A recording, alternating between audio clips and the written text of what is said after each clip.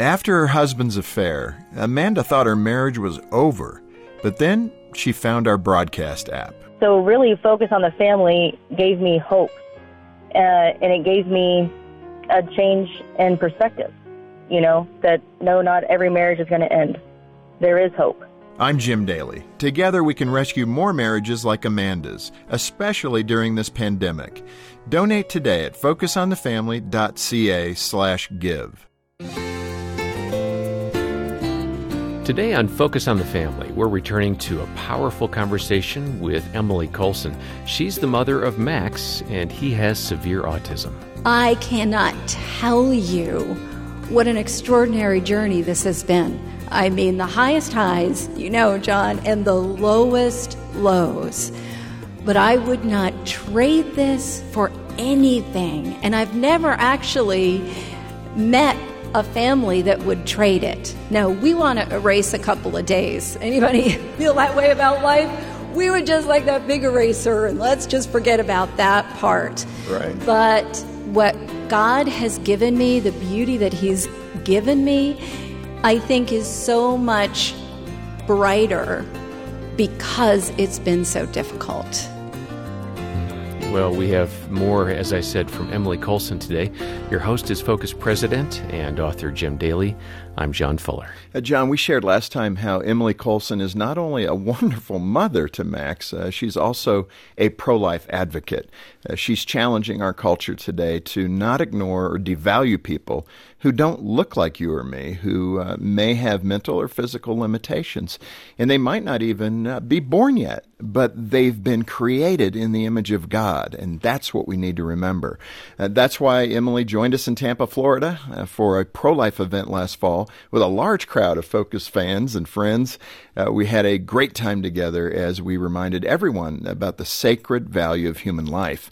If you missed our program last time, download it, get a copy, or get our broadcast app so you can listen on the go. It was inspiring and challenging for all of us in the Christian community about how to live out our pro-life convictions every day.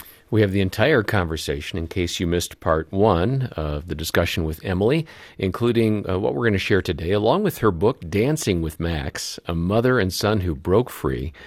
Just call 800, the letter A, and the word family, or stop by focusonthefamily.ca to find out more. And last time we shared how Emily has been a single mom to Max for more than 26 years, and she has a very familiar last name for some folks. Here's part two of the conversation with Emily Colson on Focus on the Family. Many of you, if not all of you, remember Chuck Colson. He worked in the Nixon administration. He was one of the attorneys in there, but what was his official role? Special counsel to President Nixon. Yeah, there you go. Yes. And he's so hard charger. He was a Marine. Yeah, he was a Marine. I mean, yeah. You never stop being a Marine. This I know. And in that context, you wrote in your book about how much at the beginning, how your dad struggled to connect with Max. Mm-hmm. Describe that. And that really is going to help many of us men. Right. And he was so transparent about it when he wrote about it. When we came together to be on the program, that was so special.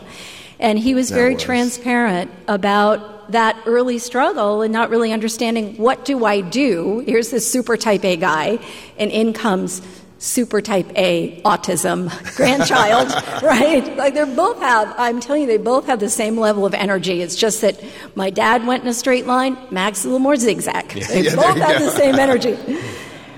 But I think in the very early years, my dad kept trying to teach Max. I think he thought that was his opportunity, was to impart his great wisdom. And who wouldn't want one-on-one teaching time with Chuck Colson? Well, right. Max. Max did. Max did not want one-on-one teaching time with Chuck Colson. And it wasn't until my dad got sick. He had the flu. We were down there visiting, and all he could really do was sit on the couch and observe. So he just watched, where my dad was such a doer and goer, and he just had to be. And in that, it really changed his perspective and his understanding. I remember we went back to the airport after that visit, and we had this wonderful, deep talk about Max and why would God bring this child into our lives. And I remember it was the first time my dad realized this was an opportunity for him to learn about sacrificial love and the sanctity of human life in a deeper way. What I love a lot about my dad, but one of the things I love is that when he had one of those aha moments, he didn't just write it in his journal and move on. He changed his behavior. He changed the way he lived when he had one of those aha moments. And so he ended up, every time we'd come down to Florida for a visit, he would clear his schedule. And we came down to visit a lot. And we would just do everything Max loved to do. And my dad was just present with Max. Instead of trying to pull Max into his world, he entered in with Max. They became the best of friends. And I think now how often my dad would say that Max influenced him more than anyone else in his life. Wow, think more of than that. Someone in the halls of power in the White House, more than the great theologians that he rubbed elbows with, but his grandson with autism who struggled to speak.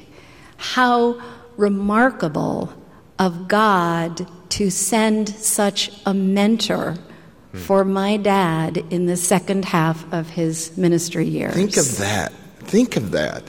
And so many people would miss that completely. Mm-hmm. You know, they'd say, like that woman where we started the program, that woman, you know, I wish I would have aborted this child. Mm-hmm. And how you find God's goodness in this difficulty is such a key to understanding the heart of God, isn't it? Watching for the beauty, because the beauty is there. It's often in very, very challenging circumstances, but God will show himself. You know, it's been, I think, about 8 years since your father passed away, and we all miss him, don't we? Yeah, I mean, we really do. Your dad, he was like a modern-day Apostle Paul. And when I told him that, he so humbly said, "No, it's a little high of a range." But no, it's true. I mean, a well-learned individual. When you sat with your dad, I mean, he'd say, "You know, Jim, Aristotle once said," right? Am I not right? You know? And of course, Tupucali and pulling it up on Platypus. Google. Right? What do I say back? He was probably the most well-read person I've ever met. And but the point of that is for him to understand the humility of God. Absolutely. That Max had the greatest influence on him. That is profound, knowing him.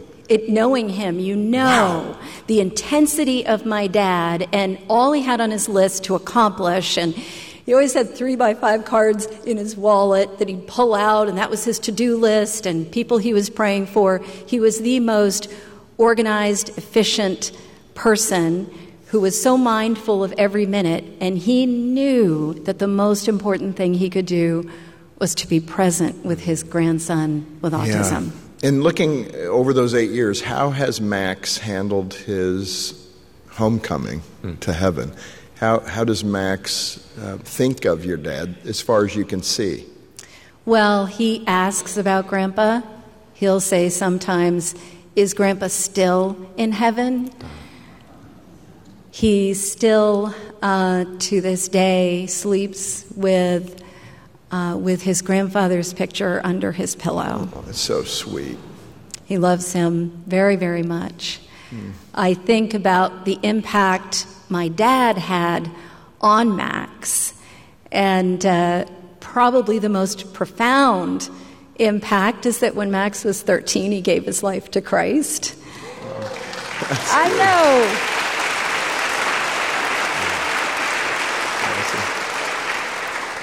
One of the most beautiful moments of my life was watching my dad baptize Max in the little swimming pool beside my dad's house. I remember how moved Max was. He was so quiet and pensive. And as that moment happened, I thought of all the things the world says my son cannot do. He can give his life to Christ. Yeah. Nothing more important.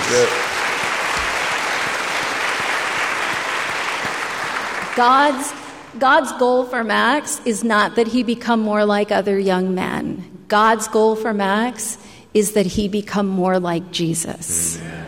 Very, very different goal. And that's truly the goal for all of us, right? The same goal for all of us. And what I love is that for the past 16 years since Max was baptized, every time he gets in the water, whether it's a hot tub or the ocean or a pool, he reenacts his baptism. He puts his hand up like my dad had his. He puts his hand on his cheek and he says, "Because you love Jesus, I baptize you in the name of the Father and the Son and the Holy Spirit." Pushes himself down, he comes up and he yells, "I got baptized!" All right, I want to explain this challenge that you have for today's churches. We got to get to some practical things that we can do in the culture today, and we have probably about 10 minutes to get this done. Will the church be able to defend life if we're not willing to sit beside that same life that is challenged in the ways that you've described, Max, for an hour on Sunday? I mean, it's one of the most difficult things, and you've had some horrific experiences, I'm sorry to say this, but in churches where Max has been a little disruptive. And what are some of the things that people have said to you? Well, I have to say Max absolutely loves church. And so he has no hesitation really going into other churches. But he also comes with a lot of unbridled enthusiasm. He's excited about the Lord. His faith is so big and just squirts out. It's unmistakable and it's contagious. But there are people who have this sense that church is designed for those with the spiritual gifting of sitting still and being quiet. Right. They do not have those spiritual gifts. There's a place for that. I get that. There is, absolutely. I want to defend that person too. Yes, there is a time and a place for it, absolutely.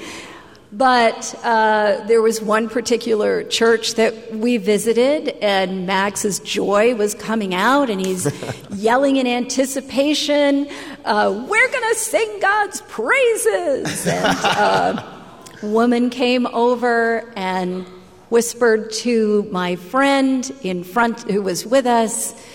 She said, "He doesn't belong." Isn't that something? He doesn't belong. It strikes me as how little they know, really, especially given what we just talked about with your dad. Oh, yeah. He doesn't belong. They're missing the opportunity to learn. Such a vast statement. He doesn't belong. Yeah. My friend, thankfully, defended Max and simply said, "All are welcome, all are welcome." And we stayed in that church. We stayed in that church, and we worshiped in a way that I'm not sure that church has ever experienced before. It was aerobic, I will say that, but glorious. But there are so many families who have that very same experience with church, where they're either asked to leave, they're told, "We're sorry, we don't have a place for you here," they're shushed out of the sanctuary, or for the most part, our families just never dare cross the threshold. You know, that's a tragic reality for so many special needs families, and we in the church need to open our arms and make sure they know all are welcome into God's family. Today on Focus on the Family, Emily Colson is challenging us to live out our pro-life beliefs in very practical ways, and she's written a beautiful book about her experiences in raising a son with autism. It's called Dancing with Max, and we have copies available at focusonthefamily.ca. This Focus on the Family broadcast will continue in just a moment. Insurance is all about convenience and claim service. Hi, this is Danny Deeks, president of Deeks Insurance. At Deeks, this means in case of an accident or loss, the last thing you should worry about is reaching your insurance broker. Our insurance partners offer 24/7 claim service to get you the help you need anytime, day or night. As your broker, we will be there to help guide you through the claims process. To learn more about our claim service or our home and auto insurance products, you can visit us at deeksinsurance.ca. Hi, this is Jim Daly. Is your family feeling tired, restless, even stressed out? Well, you're not alone. These are tough times, and that's why we at Focus on the Family have created something new and helpful for you and your loved ones. It's called Focus at Home, a free on-demand streaming service featuring the faith-filled content from Focus on the Family that you know and trust. With Focus at Home, it's like you're getting access to our content vault. Explore old favorites like Adventures in Odyssey or Radio Theater. Discover new interactive children's stories. And we'll have a few surprises for you along the way. There's something fun for every member of the family. And we'll keep adding fresh titles so you can check in every day. Best of all, it's 100% biblically based. Sign up now and get total access to our best content for families during this challenging season. Visit FocusOnTheFamily.ca. FocusOnTheFamily.ca. Thanks for listening to Focus on the Family. Let's resume now with the balance of today's programming. Yeah, let me ask you, because I understand that balance. My brother's a pastor. We're sitting here at Mission Hills Baptist Church in Tampa. Pastor Paul Purvis is right in front here. He's the head pastor. It's a tough job. I mean, he's got to maintain some decorum in the assembly, and we're talking about the Word of God. So I don't want to be too harsh. But what are some things that churches could think about to help the plight? I'm thinking of a single mom with an autistic child like you. What are some practical things that would help you? I think what families need to know is that churches will work with us to try to find some creative solutions so that the body is whole in the church. A friend of mine said, if yeah, good. Thank you. Cut it loose. We don't want to be leaving out a body part from the church because our churches will then be disabled. We need the whole body in the church. Wow. Now, Max does not sit through the service. He doesn't really want to sit through our pastor speaking. He's not offended by it. Now, unfortunately, I don't want to offend any pastors, but there's some able-bodied people that have that same perspective. That's exactly Max is ahead of the curve. He really is. But we need creative ways so that families, first of all, know they're remembered, they're thought of. When we're driving to church, I guarantee you we are passing by homes where families are staying home on Sunday morning like we did for 5 years because I couldn't figure out how to do it. I just couldn't figure out how my wiggly loud child would be in a church. And we are passing by those homes where those families are looking out the windows saying, I wish I could go to church. I wish the church knew I was there. So I think it's first looking at our congregations, who is in the church, who do we have there, how can we better serve them? It starts with asking, right? It's this really complicated thing. You ask, how can we be there for you? How can we make this work for you? What might work for your child? For Max, he comes and he serves. So he's not coming to church to be taken care of. He comes to church to serve, which is glorious. Yes. I mean, it's just made this huge difference. It's messy, too, though. It's messy. Oh, it's very messy. It's very messy.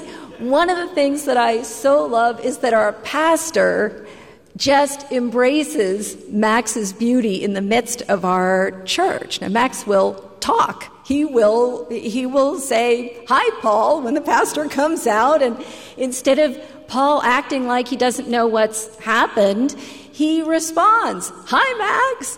One morning, Max greeted the pastor as he came out with this sort of Johnny Carson thing. He said, "Hey, everybody, it's Paul. Give it up for Paul." And the whole church just broke into this eruption of applause. It was a chance to applaud our pastor. He got up there, and he was so cool, and he just said, "Max is the Johnny Carson of our church." Or it's the Ed McMahon. Max is the Ed McMahon of our church. That's good. Well, in fact, you had an observation with Max where what you called the grunt crew or the cleaning crew, they were busy stacking chairs and vacuuming, and you noticed one of the guys said to Max, "Hey, why don't you help us?" He loved it, right? Oh, that was the best moment. So we'd been home for 5 years from church, couldn't figure out how to get back. Max had been baptized. I thought, I can't not have Max in church. He can't be home. He's given his life to Christ. So I thought, we've got to go back to the one thing Max loved about church when he was young, and he loved it to be over. So we went when church was over. And one of the men asked Max to help stack chairs, invited him as we're leaving, put his hand on his shoulder as if he were knighting him, and said, "Max, we could use you on the grunt crew." That was the cleanup crew. That one invitation, and 1 minute out of this man's life, to invite Max and say, "Max, you're indispensable, you're needed," radically changed our lives. We came for 6 years to what we called Backwards Church. We showed up for the worship at the end, and so that Max could serve on the cleanup crew. Oh, that is great. Isn't that great? It's great. That shifted into Max then becoming a greeter a few years back and serving at the Welcome Center. And I want to tell you, I wish you could come to our church and be greeted by Max because he's leaping and dancing. And I watch people come through the door of our church, and they're carrying all their burdens and the weight of the week. And I watch them meet Max's joy, and it's as if all their armor just drops right off and they're ready for worship. That's beautiful. It's glorious. Yeah.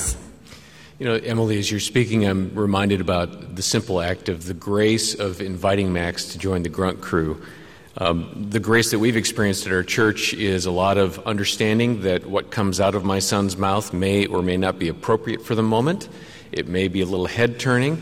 There was a moment when he was in first grade in Awanas, and we love the teacher of the class. She's a dear, dear friend. And all these little first graders are gathered, and there's 20 of them in the room, and she's wrapping up her lesson. So, as we've learned, class, who's the most powerful person on earth?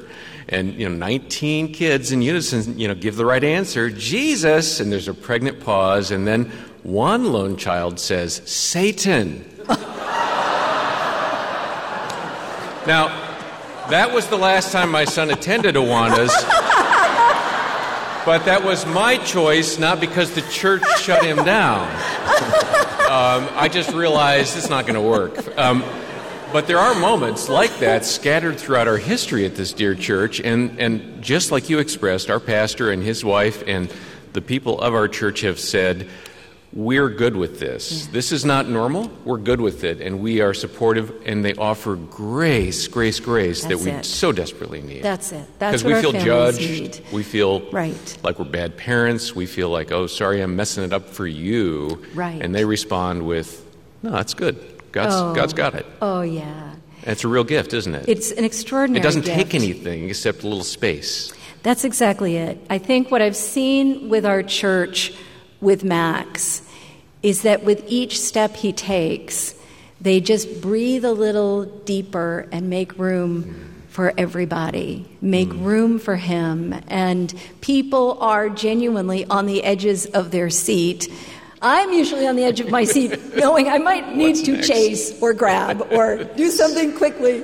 But they're on the edges of their seats, waiting, what is Max going to say? How is he going to delight us? That is so good. It's glorious. Yeah, that is so good. Emily, you have said it, and said it so well. Thank you for being with us. My pleasure. Thank you for being such a great witness. Thank you. Yeah. Thank you. Yeah. We need to be present as the church. We need to be bold. We need to be stepping in with families with disabilities. We need to be stepping in to hospice. We need to be going in to nursing homes. We need to be present as the body of Christ. This is our privilege. This is our honor. Yes, and you model it so well. Tampa, let's thank Emily Colson.